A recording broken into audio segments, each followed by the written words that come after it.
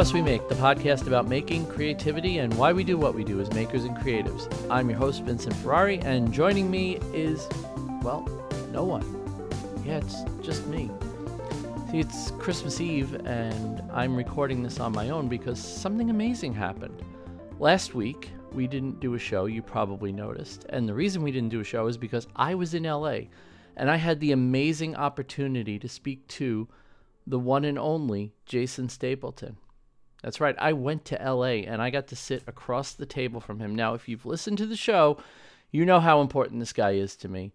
And it was just the most amazing experience ever. And we had an amazing conversation about what I've been through the past year. So Ethan and I decided that that would be what we were going to show you as our episode for this week. We will be back, maybe not next week because next week is New Year's, probably in the new year. But I just wanted to take this opportunity to wish you all a Merry Christmas and a Happy New Year. And from me and Ethan, I hope this is the best time of year for you. And if it's not, I hope you can find some kind of peace and find a friend that can help make it a little easier for you. Either way, we love you and thank you very much for making this such an amazing year for both of us. And we look forward to hanging out with y'all again in 2020. So without any further delay, this is the episode of Wealth, Power, and Influence, Jason Stapleton's podcast that we were on.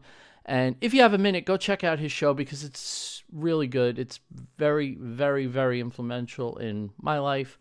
And I really do hope that you get something out of this episode. And if you're new to us, well, this is going to give you a look into me that, well, you probably just never had before. So enjoy and thanks again. And we'll see you in the new year.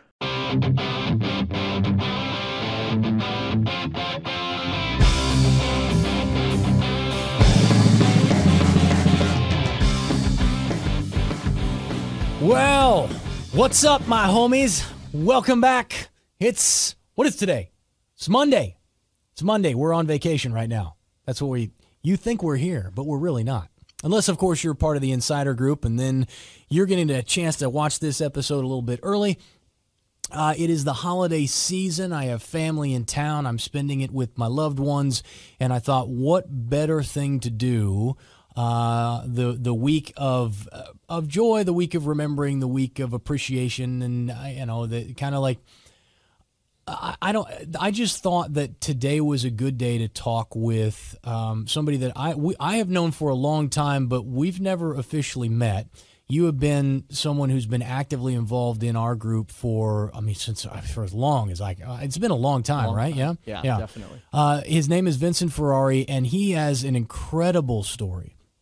And I got to tell you, we got thousands between the different people who follow and the people who comment and stuff. We have thousands and thousands of people, and a lot of them I recognize by name, and I recognized your name before I found out what was going on in your life. But I think I really became aware of who you were when you started talking about your treatment for cancer. Yeah. And so the fact that you're here sitting across from me today, I've been on your show before. Mm-hmm. You've got what's the name of the podcast again? Podcast is Because We Make. Because We Make. Mm-hmm. I've been on your podcast, and we've commented back and forth, but in reality, you've talked a lot about how inspirational I've been to you in your life. But I got to tell you, man, I don't know how you have done what you've done in the last year. Like, I look at you as an inspiration to me and to everybody, which is why I really am glad that you're here talking with us all, because it's an incredible story. I always get uncomfortable when people say I'm an inspiration because I don't know how to handle that. It's kind of weird when you're just kind of living your life and something happens and you do a decent job of dealing with it, and then somebody says, holy crap, you're an inspiration to me. That's amazing. But yeah, I'm starting to be okay with people saying that because I realized it's taken a long time, but I realized just the enormity of what I've been through. So let's talk. I don't want to hold everybody in suspense for too long. Mm-hmm. You've had cancer in the last year or so, and you've been through a radical treatment plan. And at the same time, you've also done a lot of other pretty incredible things. So let's just kind of start at the beginning and talk to me about where your life was prior to you being diagnosed with esophageal cancer? So I had just started a new job in May of 2018, and everything was going great. And I went to dinner with my sister-in-law, my brother-in-law, and my nephew. And we were sitting at the table, and I took a bite of my sandwich, and it wouldn't go down. Like, I puked it right back up. Like it got lodged in your throat? Like it was literally Okay. sitting in my throat. Like, I could feel it there. And I had a panic attack because I have something called emetophobia, which means you're really scared of puking. And I had a real bad panic attack. I puked on the table. I was mortified because I'm in a diner. You don't want to do that in public. You don't want to be that guy. They think you're hungover or whatever. And that weekend, no food could go down. Like, I had a real bad problem getting food down. Eventually, it got to a point where I could kind of eat, and I would just manage it. And it was manageable for a while until about the middle of October. So how many months was that? So that was in June. It was the Friday before Father's Day. And then in September, I realized it was getting really, really bad. So I made an appointment with a gastroenterologist. They did a scope at the end of October. And I get the phone call, and he said, Mr. Ferrari, I need you to come in. I need you to come in with your wife.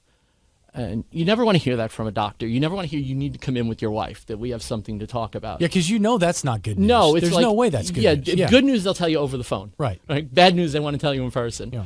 So I go in there, and he goes, so I have good news and bad news. The good news is that the bad news is you have cancer. And I'm like, does the good news even matter at this point? He said, the good news is it's what's called an adenocarcinoma, which is very treatable. There is a treatment path. It's very successful in cases like yours, even though you have no ability to eat food anymore. Yeah. So I started on Ensure. I was basically on a liquid diet while they figured out a course of treatment. Now you were pretty overweight. I at was this time very too, heavy. Yeah? At that point, when this whole thing started, I was 342 pounds. By the time I got to the doctor, I was 279. So I had dropped 70 pounds in about 5 months. Did you not? I'm always curious about this because I'm this way. You're kind of like, it's not that big a deal. I'll just go on. But when you're dropping like 20 pounds a month, are you not like, hey, this might be more serious? You know, the truth is, I know this is horrible, but I was so fat that it was kind of nice to not be fat anymore. Yeah. And what I ended up finding out is my doctors told me that had I come in at 342, there was nothing they could have done for me anyway. Really? Like I couldn't have fit in the radiation machine properly. They couldn't have given me enough chemo that wouldn't kill me. So going in at the weight I did, even though it was terrible that I waited that long and the tumor had gotten that bad, the good part of it was that at least, I was treatable at that size. Right. So if you had come in earlier, they'd have been like, you got to lose weight? I would have had to get down to where I ended up going in anyway. So even if I went in early, which is why I don't regret not going in early. I mean, I should have, but I don't regret it because they couldn't have done anything for me anyway. What's going through your mind? I really want people to understand. I think people see this type of thing after it's done. And of course, you're sitting here and you're healthy now and you're in the best shape of your life and you got a great story to tell. But that day you're sitting there in the doctor's office and he says, you got cancer, but it's treatable. What do you go through emotionally? I was absolutely stunned. I thought I was going to die. Yeah. I legit thought I was going to die. Because everyone, you think cancer, I'm going to die. You don't think cancer, I can survive this. Cancer, I can fight this. My immediate thought was I'm going to die. And this sucks. And I'm 42 years old, and I'm going to die of cancer at 42 years old. Yeah.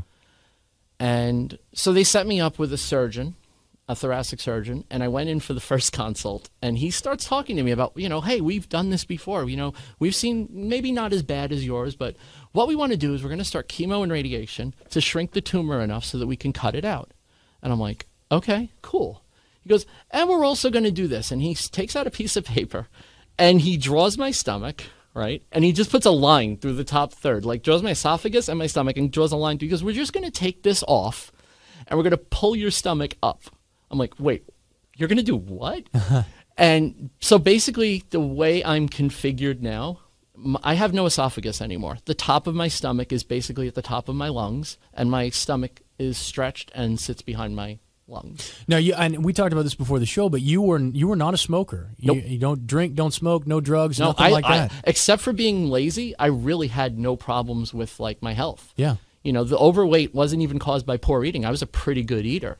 I just was super, super lazy. Yeah. And, you know, lack of activity literally was what was pouring on the pounds. What did you do professionally? I was in IT. Okay. Yeah, so you sat at a desk all sit at a day, desk, every yeah. day. Yeah, sedentary, yeah. You know, it's really funny because you think about, like, what do you do in IT? Well, you go computer to computer, but that's like 1/10 of your day. Most of your day is on your butt at a computer. Yeah. And I was piling on pounds really bad. That's the most difficult thing for me is just getting up and getting active enough because my job is talking and typing. Yeah. My job is sitting here talking now. It's going to go home and sit down and work on sales copy. Totally. And it's just like getting up and staying active is. If people knew my calorie count a day is something like 1,500 calories. Yeah, that's about where I'm 15 at. to 1,800 calories is about all I will consume because it's what otherwise I have to work out 3 hours a day. I'm at like 1,200 to 1,500, and if I'm not careful, I'll put on weight at that calorie count, which is ridiculous to me, right? Yeah. Like I was eating probably 2,500 and not active, but it was 2,500, but it wasn't like bad calories. You know, there wasn't bad calories. I wasn't like binging on junk food. Yeah. But I was just eating too much, and I wasn't active enough. So, at what point after they tell you they're going to cut out your esophagus and that you're thinking, well, I'm probably going to die from this? At what point does it become, well, you know what, I'm going to fight? Because I feel like every cancer patient at some point says, I'm going to fight. I'm going to fight this, and you almost have to mentally to not just go into a very dark, ugly place. I remember going home that day, the day I got my diagnosis. I remember going home that day, not the day with the surgeon, the day I got my diagnosis. I remember going home and sitting there and going, okay, what do I have to do? Really, I don't have anything to do, right? Because once this starts, there's nothing I can do. All I can do is just kind of, you know, everybody says they're going to fight. You're not going to fight, right? You're not going to fight. Your doctors are going to give you stuff. They're going to blast you with radiation. They're going to fill you with poison and hope that your cancer dies before you do. That's literally what cancer treatment is. And I am not putting it down. It worked. But, you know, there's nothing to fight. You don't really fight cancer. The doctors do. So what I decided very early on is I was not going to waste energy feeling sorry for myself. And I was not going to waste energy thinking I should have gone earlier. I should have got the acid reflux treated faster. I should have. I was not going to do that. And I forget her name, but right around the time I got the diagnosis, you had the UCLA gymnastics coach on. Valerie Condesfield. Yes. Valerie. Her be anxious for nothing, be grateful for all things became my motto at that point. Because I really understood that I can't worry about this. I just have to be grateful that I happen to live in an area, and this is the most incredible coincidence. And, you know, if you don't believe in God, cool, but, you know, this might make me believe in God, right? I moved into a house in 2012, and in 2015 or 2017, the hospital near my house got one of the most advanced radiation machines in the country. Like, it's like used in like the high-end radiation clinics. And that's when I needed it. And it was 5 minutes from my house. Like, the most advanced treatment I could get was right in front of me. And I just had to go and get it. So that's what I did. I, said, all right, I'm ready to fight. Let's fight. And the worst part of it was the whole month of November was testing and, making sure I was fit for it, and blood work and constant doctor visits and consultations and terrifying things like people, we're going to cut out half your stomach, third of your stomach. At best, you're going to have a really awkward life afterwards, and it's going to be really difficult. It's going to be a long recovery. You're going to be 10 days in the hospital minimum. And I was scared, man. Wait, and again, you say, I'm going to fight. I think it's interesting the way you said it. You said, I went home and I realized that I couldn't do anything. There's nothing I can do other than go through the process, right? And I think that there is something liberating in the idea that I am.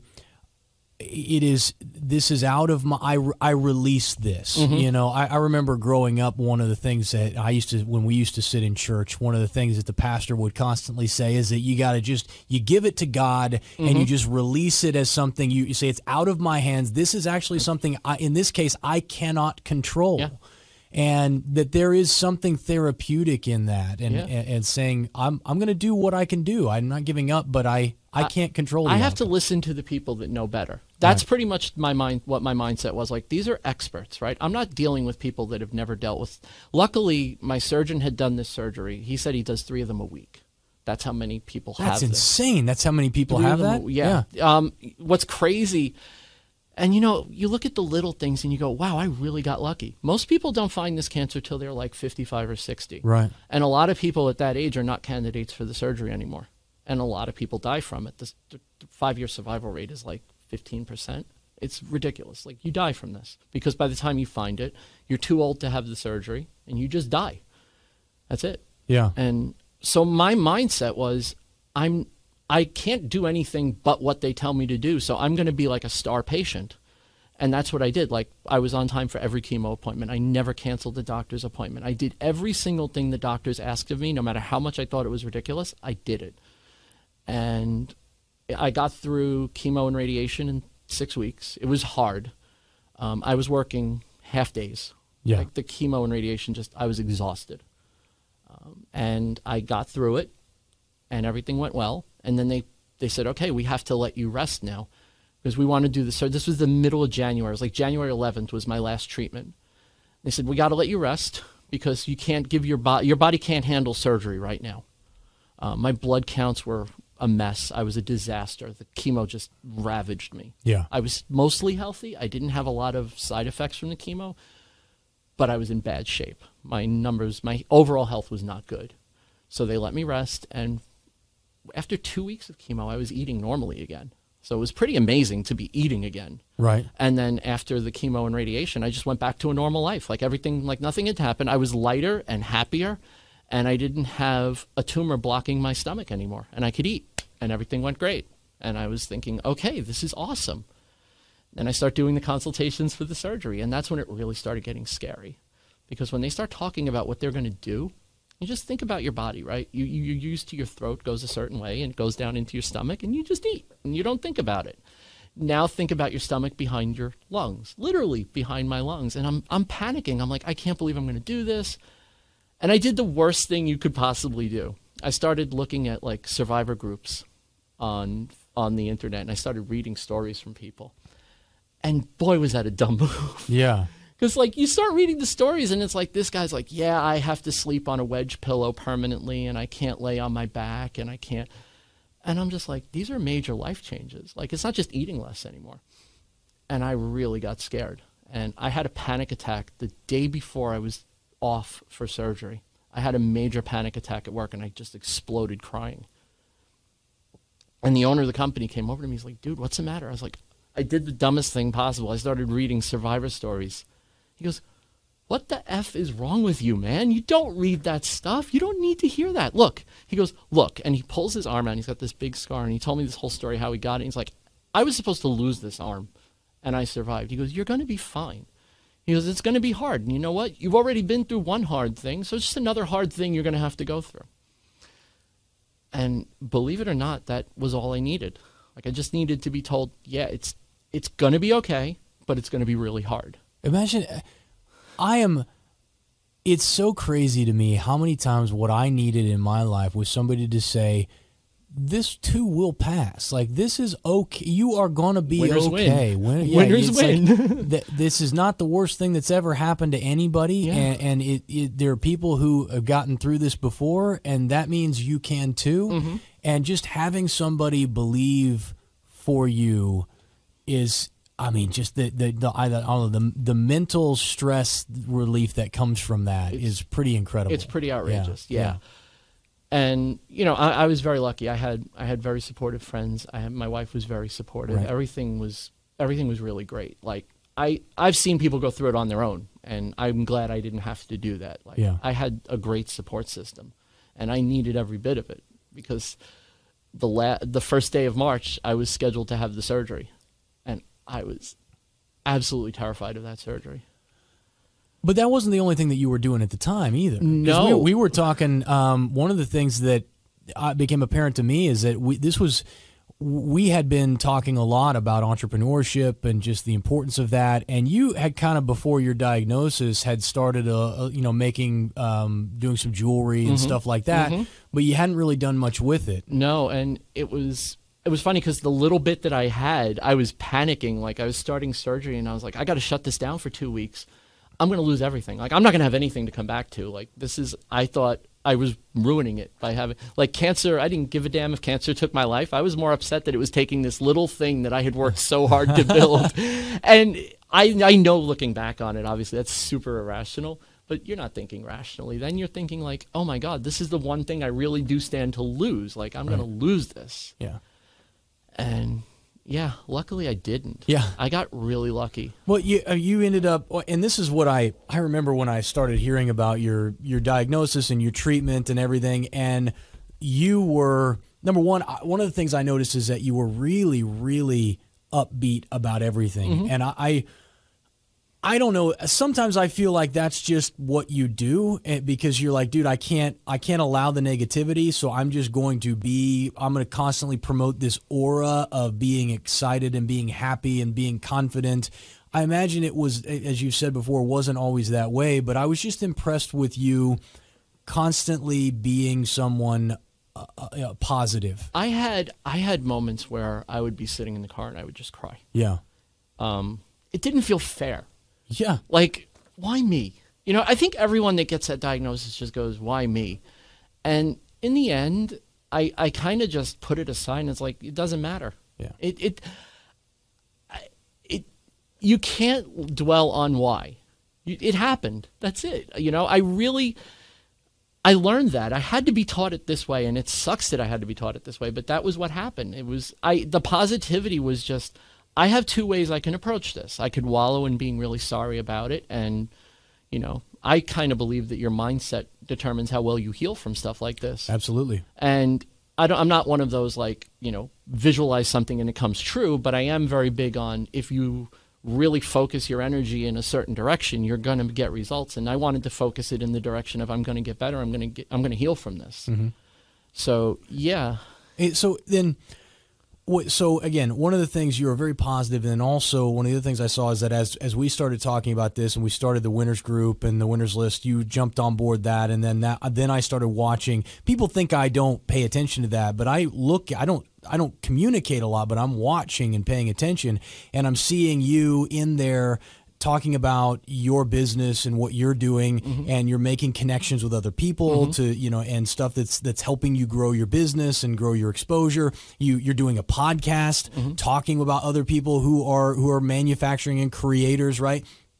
And I'm thinking, isn't this guy going through cancer treatment? Like, isn't this guy literally getting radiation on Thursday and then doing his podcast? Like, a lot of people have joked with me. They're like, your mornings are more productive than my days. Yeah. Like, you'd get more done before 10 o'clock than the 8 hours I'm at work. Yeah. You know, I get that done by 10 o'clock and then I go to work. Yeah. You know, it's just, that's where my head is. Like, that's what I'm into. Like, I want to grow this. I want this thing to be big. And, you know, taking a cue from you, I wanted to have a brand. So that's why I started the podcast, and it's really made me some crazy connections. Yeah. You know, it's a great show too. What's the name of the show is? Because We Make. Because We Make. And you guys should, I was on it. I'm not saying that just because I was on the show. I'm saying the reason I came on the show, because I get a lot of requests, was because we listened to it, and I'm like, dude, this is actually really, this is a really entertaining show. I wanted it to be, it's funny, because I wanted it to be behind the music for the making space. And what ended up happening was I got to like episode 11, and I was like, this is not sustainable. Like, I can't have a guest every week. I'm just going to run out of guests. So then I got a co-host. He was a guest, and after the episode, I jokingly said at the end of the episode, I was like, you know, really cool. Maybe he'll be back next week as a co-host. I don't even remember saying this. Apparently I did say this on the episode. And then afterwards, I was like, wow, we had really good chemistry. I should bring him on as a co-host. And that changed the whole show. Because now I can do the show, you know, if we have a guest, cool, we have a guest, let's do the guest. If we don't have a guest, I can talk to my co-host. Yeah. And it's worked out really, really well. And we've had the best growth since he came on. Yeah.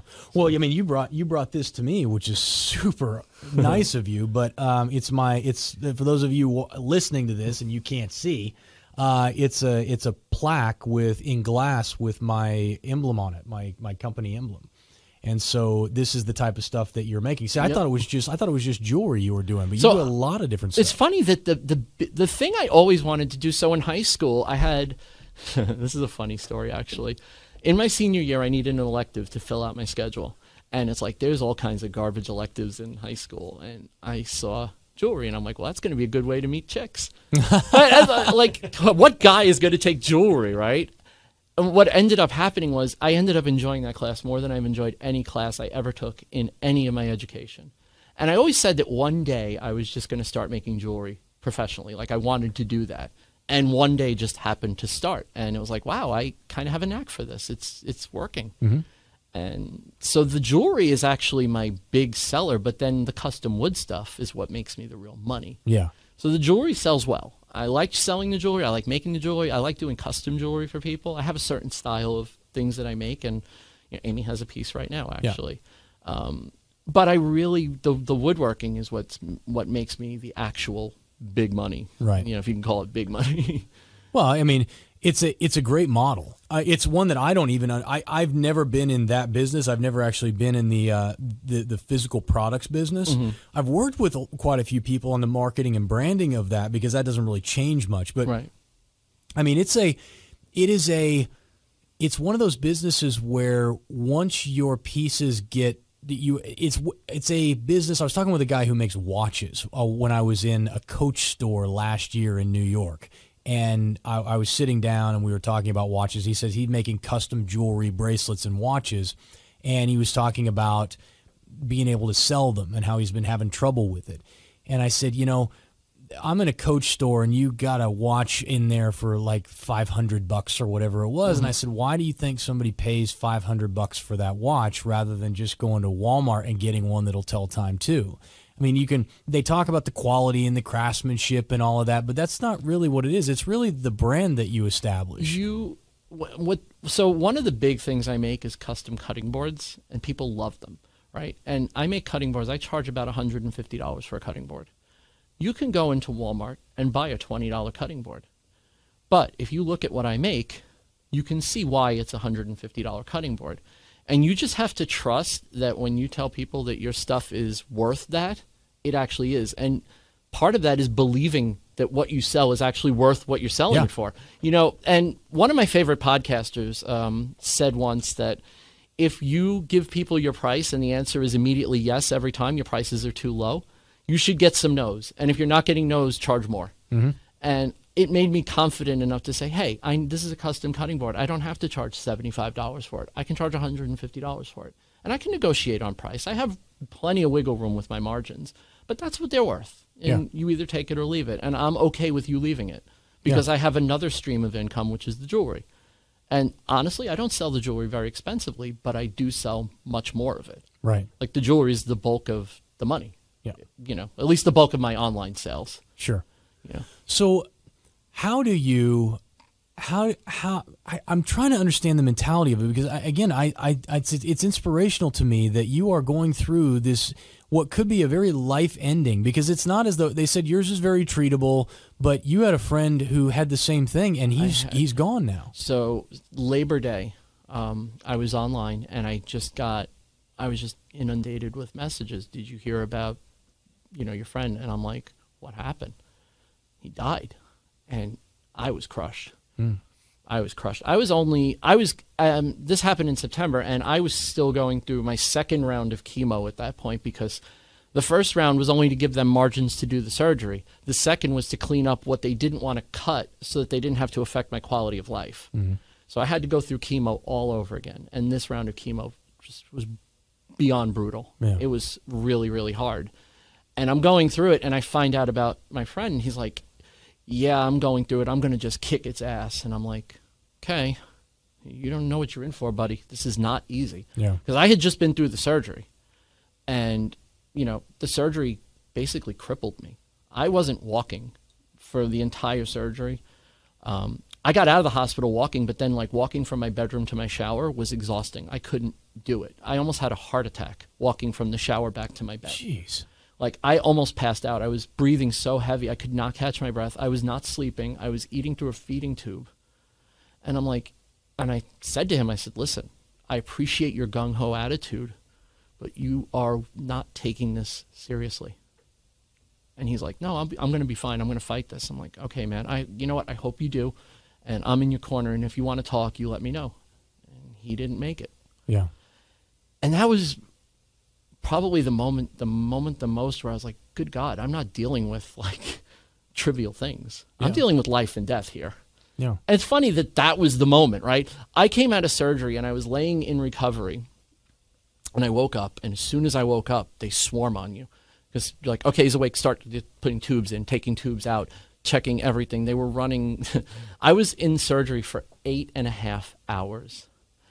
And they were like, they wanted to make sure I didn't have blood clots in my legs. They wanted to make sure that my lungs were still functioning. They were draining fluid out of my chest cavity. I had scars. I mean, I don't want to gross everyone, but I have scars in places. I don't even know why there's a scar there. I just know that they had something plugged into me, you know? Yeah. And I'm just, all I wanted was water. And they're like, we can't give you water. I knew I couldn't have food, but I just wanted water. Yeah. 8 hours with my mouth open and a tube in it. You know, you can't have water. I'm like, well, when can I have water? Can I have water tomorrow? And like, maybe not, probably for a couple of days. Whoa. And my eyes just widened and I started crying. I was like, please, I have to have something. And they're like, we can't give you anything. Because what happens is, and I learned this, when you have this surgery, there's two sections. There's the section at the top of your stomach and the section that goes down into where your stomach was. And when they connect those, if you have water and water gets in between where those two sections meet, you can have major complications. It could require them reopening you. It could require more invasive surgery. So what they do is they do the surgery and then you go with God and hope that the IV is enough to sustain you until they hit you with a fluoroscope. They make you drink some stuff and they hit you with a fluoroscope and they watch to see if there's any leakage around the incision. And it was funny because I was doing physical therapy because I couldn't walk. I couldn't move. I had no use of my right arm because one of the tubes was pinching a nerve and they couldn't do anything about it. It's like the only way we could fix it is to take it out. They said, the good news is when you leave and we take it out, you're going to feel fine. The bad news is there's nothing we can do about it right now. So I was in excruciating pain and they weren't allowed to give me painkillers. Jeez. I couldn't have any painkillers, none. The most they would give me was insane. Tylenol. So I was just, the first time they came to get me for physical therapy, I thought my arm broke because I went to lean on it to turn around in the bed. It was brutal. But once I started getting normal liquids in, I was able to finish physical therapy. I walked out of the hospital on the 10th day. I walked out. I was sitting there with my wife and I said, what do we have to do? Like, is patient transport going to come up? And the nurse goes, well, we can wait. We'd have to wait about an hour, but they'll bring a chair up for you. I said, screw that. I'm getting out of here. Like, I want out. I've been in here 10 days. I need out of this place now. And they're like, you sure? And I'm like, yes. And I walked out of the hospital after the 10 days. And so the point I want to drive home for everybody is just, number one, what do you think the mindset needs to be for someone who's going through what you went through? Because what I find fascinating is that you have survived it. You are now, free of the cancer. While you were going through that, you were building the business and working on your dream and turning what was kind of a side little thing into what will be a full-time business at some point. What are the most important takeaways that you had from this whole experience on how someone needs to think and how someone needs to act if they want to survive? I think the thing that I learned the most is that your biggest limiting factor is your own mind. Like, if you tell yourself you can't do something, you won't be able to do it, no matter whether you're able to do it or not. And I'm not like all happy sunshine, it's going to happen if you just believe it hard enough. No, you got to put in the work.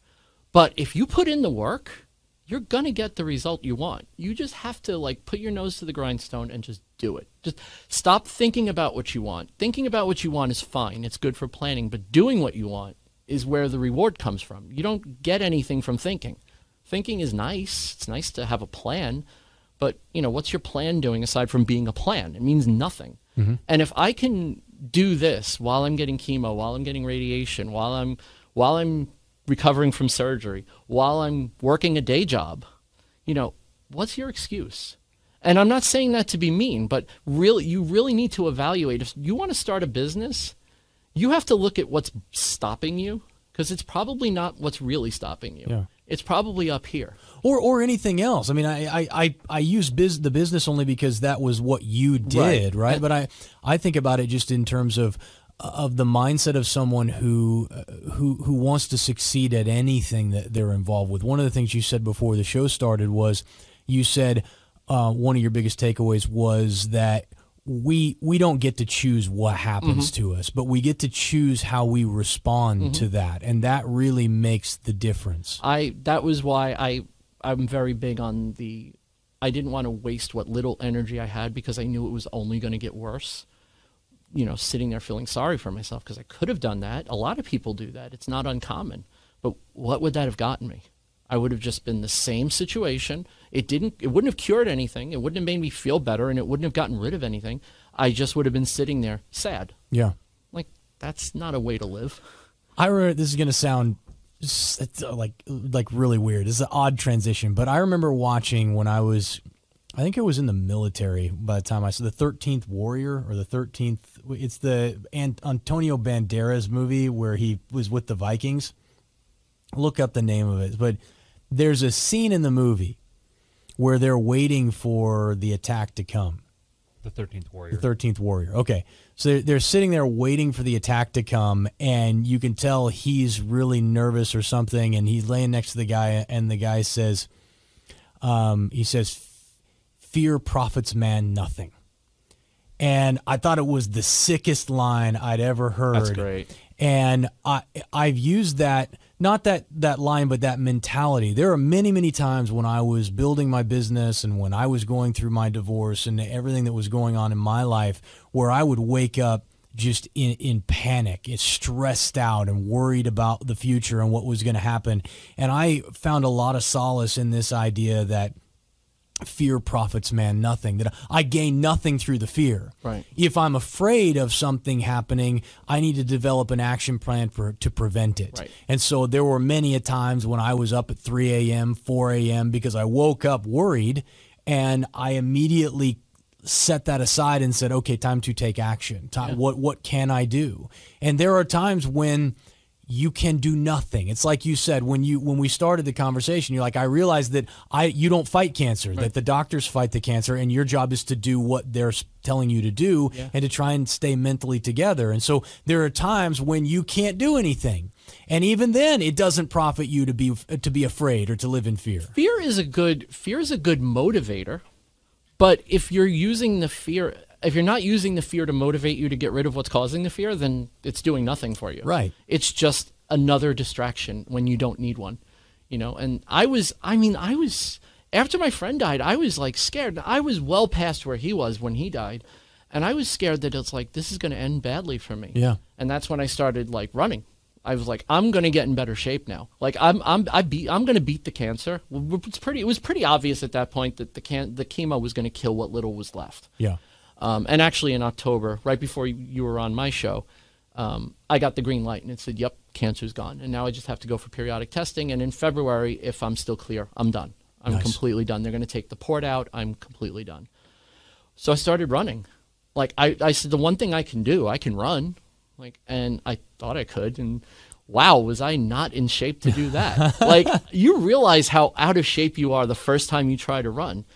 And I did a program called Couch to 5K. And I remember going through the first week and thinking, oh, this is a breeze. Like, I got this. I started the second week, and I was like, oh, God, I'm dead. Like, I'm screwed. What am I going to do? But so I did the first week over a few times, and all of a sudden, this body that was may have been lighter, but it wasn't in good shape, all of a sudden, I could feel the progression.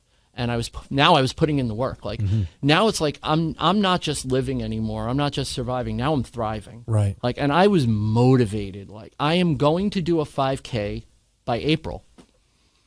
About the middle of October, I said, screw April. I'm doing one in December. I am going to set a hard deadline for myself. And December 8th, I ran my first 5K. That's what I mean. That's what is amazing to me is that you have since October gone through chemo, had your esophagus removed, have gone through the entire healing process, started a business, grew that business, started a podcast, grown that podcast, and now you ran a 5K, and you're in the best shape of your life, and I mean, I don't know anybody who's done more than that in the last a good year. 8, 10, 12 months, but I mean, if you have, then you ought to let me know about it, because that's the most incredible story that I can remember hearing. And that's why I say I want people to understand, like, you have been an inspiration to me when I look at what I'm doing, and I look at, when I start to question my work ethic, and when I start to, I'm doing too much, I got to pull it back, I got to take a break. I mean, I'm reminded of your story, and I say, hey, look, Vince has been doing all this while fighting cancer, so maybe you don't complain so much. Maybe you just keep driving. I get so uncomfortable, when people call me an inspiration, but I've started to understand why, You understand the importance of them being able to do that, right? Because you've said those things to me, and it makes me as uncomfortable as it makes you, it's right? It's crazy, but we need those people. The gravity of what I was going through, and this is my biggest takeaway that's really started to hit me since it's kind of over, because it is kind of over now. The gravity of what I went through didn't hit me while I was going through it. It really didn't, except for that moment after my friend died. It was just like, I'm just doing what I'm supposed to do. I'm following the program, and I'm following it like a star pupil. I'm being the best patient that's ever existed on this planet because I want to live. But there was no gravity to it. It didn't feel like life and death. There were moments where I felt like I might die, but I didn't feel like I was fighting for my life. I always felt like I was just doing what I do. Right. When you take the whole year as a package and you look back on it, you go, whoa. Like, if you told me I was going to do all that this year, I would have gone, no, you aren't. Are you crazy? That was the old me. The old me is like, you can't do that. The new me is, why not? Well, there's a life lesson in there, too, which is if you try and look at the whole picture, it seems daunting and overwhelming, and there's no reason you can't even start. But if you just take the first step, it in pieces, and then another step, day by day, hour by hour, sometimes that's what generates the results. When I talked to the surgeon, he said the C word. He said chemotherapy, and people think of chemotherapy as this terrible thing that's going to be like, and it was in the 1980s. All your hair falls out, and you're super sick all the time. And I literally, tears started running down my eyes, and he goes, what's the matter? I said, I'm scared to death of chemo. Like, it's going to kill me. He goes, no, it's not. He goes, thinking? He goes, you're thinking chemo in the 80s. He goes, chemo's hard. I'm not going to tell you it's easy. He goes, but it's not going to kill you. He goes, chemo's probably the thing that's going to help you the most. And it's like, he said, stop worrying about everything going on. Let's get through chemo and radiation. Stop worrying about the surgery. Stop worrying about this. We're going to get you hooked up with an oncologist, and we're going to get you started working on this. And that was like, okay, yeah, he's right. Stop thinking about the surgery. The surgery's out there. That's something in the future. Let's work on this part, which is chemo and radiation. And it made it so much more manageable to take it in small chunks. First, we're going to deal with chemo and radiation. Then we're going to have the surgery. Then we're going to have 2 months of recovery. Then you're going to go back to work, and everything's going to be pretty much normal except for the way you eat. And then, you're going to go on and you'll start your business. You'll really get your business rolling, which I did. You're gonna get in the best shape, which I've done. And now it's like, I feel like, wow, anything is, even something that big, if you chunk it down, suddenly becomes a whole lot more manageable. Yeah. So how do people find out? How do they stay up to date with you? How do they find out about what you're doing in your business? How do they support you in that? Or if they want to, like, if they're in the same boat as you and they're doing something similar, how do they find the podcast? The podcast is at becausewemake.com. We drop an episode every Wednesday, except this Wednesday, for obvious reasons. And you can find my personal website, vincentmferrari.com. That's where the shop is. Guys, if you want to buy something, I would really appreciate it. VincentMFerrari.com. Yeah, Ferrari like the car. Yep. Mm-hmm. Okay. Man, thanks for coming all the way out here. Thank you so much for having me. Being part of the show. You are, there is only one person in the world I call my mentor, and it's you. And You see how uncomfortable you're making me now. well, I'm it's terribly so uncomfortable. I was sitting outside, and I'm watching your hand through the window, and I'm like, oh my God, he's 25 feet away from me. And then you open the door when you finished the last episode, and I was just like, oh my God, he's right in front of me. Like, Is that the way you feel mad every time you see me? No. I've met. The funny thing is, and you know, this is not me kissing your butt because I don't have to kiss your butt, but I've met a lot of celebrities, but I've never been as starstruck as I was meeting you. It's such an honor to finally meet you and talk to you and have this conversation. I was like, instead of doing this remotely, why don't I come out? It'd be a good excuse to meet Jason. And like, yeah, and he was like, yeah, okay, cool, we'll work it out. I'm so glad you did, man. I'm so glad you did. And, you know, I got a feeling this won't be the last conversation that we have, but I want you to thank you for coming in and telling your story, because there are going to be a lot like when we talked with the coach, you know, and that spoke to you at just the right moment. You never know. I walked away from that conversation thinking, okay, that was decent. And it had a life-changing effect for you. It moved me beyond what I can even explain how much it moved me. I've tried to tell her that, but I've sent her messages to tell her that. I don't know if she ever got them, but it really did move me. And you never know, and your story is going to be that inspiration to somebody else. So I appreciate you coming in and being part of it. All right. Real quick, before you go, for the sake of the title, you have to tell people who Fred is. Yeah. So one of the cancer coping mechanisms that people have is they name their tumor, so it becomes an external thing. So I named my tumor Fred for Drop Dead Fred. I love it. The whole thing was about me killing Fred, so that's where the title comes from. I can't believe I forgot that. That was a really important. Yeah, that would have made no sense to anyone. Title, right? Cool. Well, all right, everybody, thank you so very much for being here. I appreciate you all. We will see you after the holiday. I don't even remember what the first day after Christmas is that we'll be back. It's the Monday after Christmas. You got this whole week. Go enjoy your family, and we'll get right back to making life-changing stuff happen right after the new year. So until then, guys, be safe, be good. Merry Christmas, Happy New Year. We'll talk to you soon.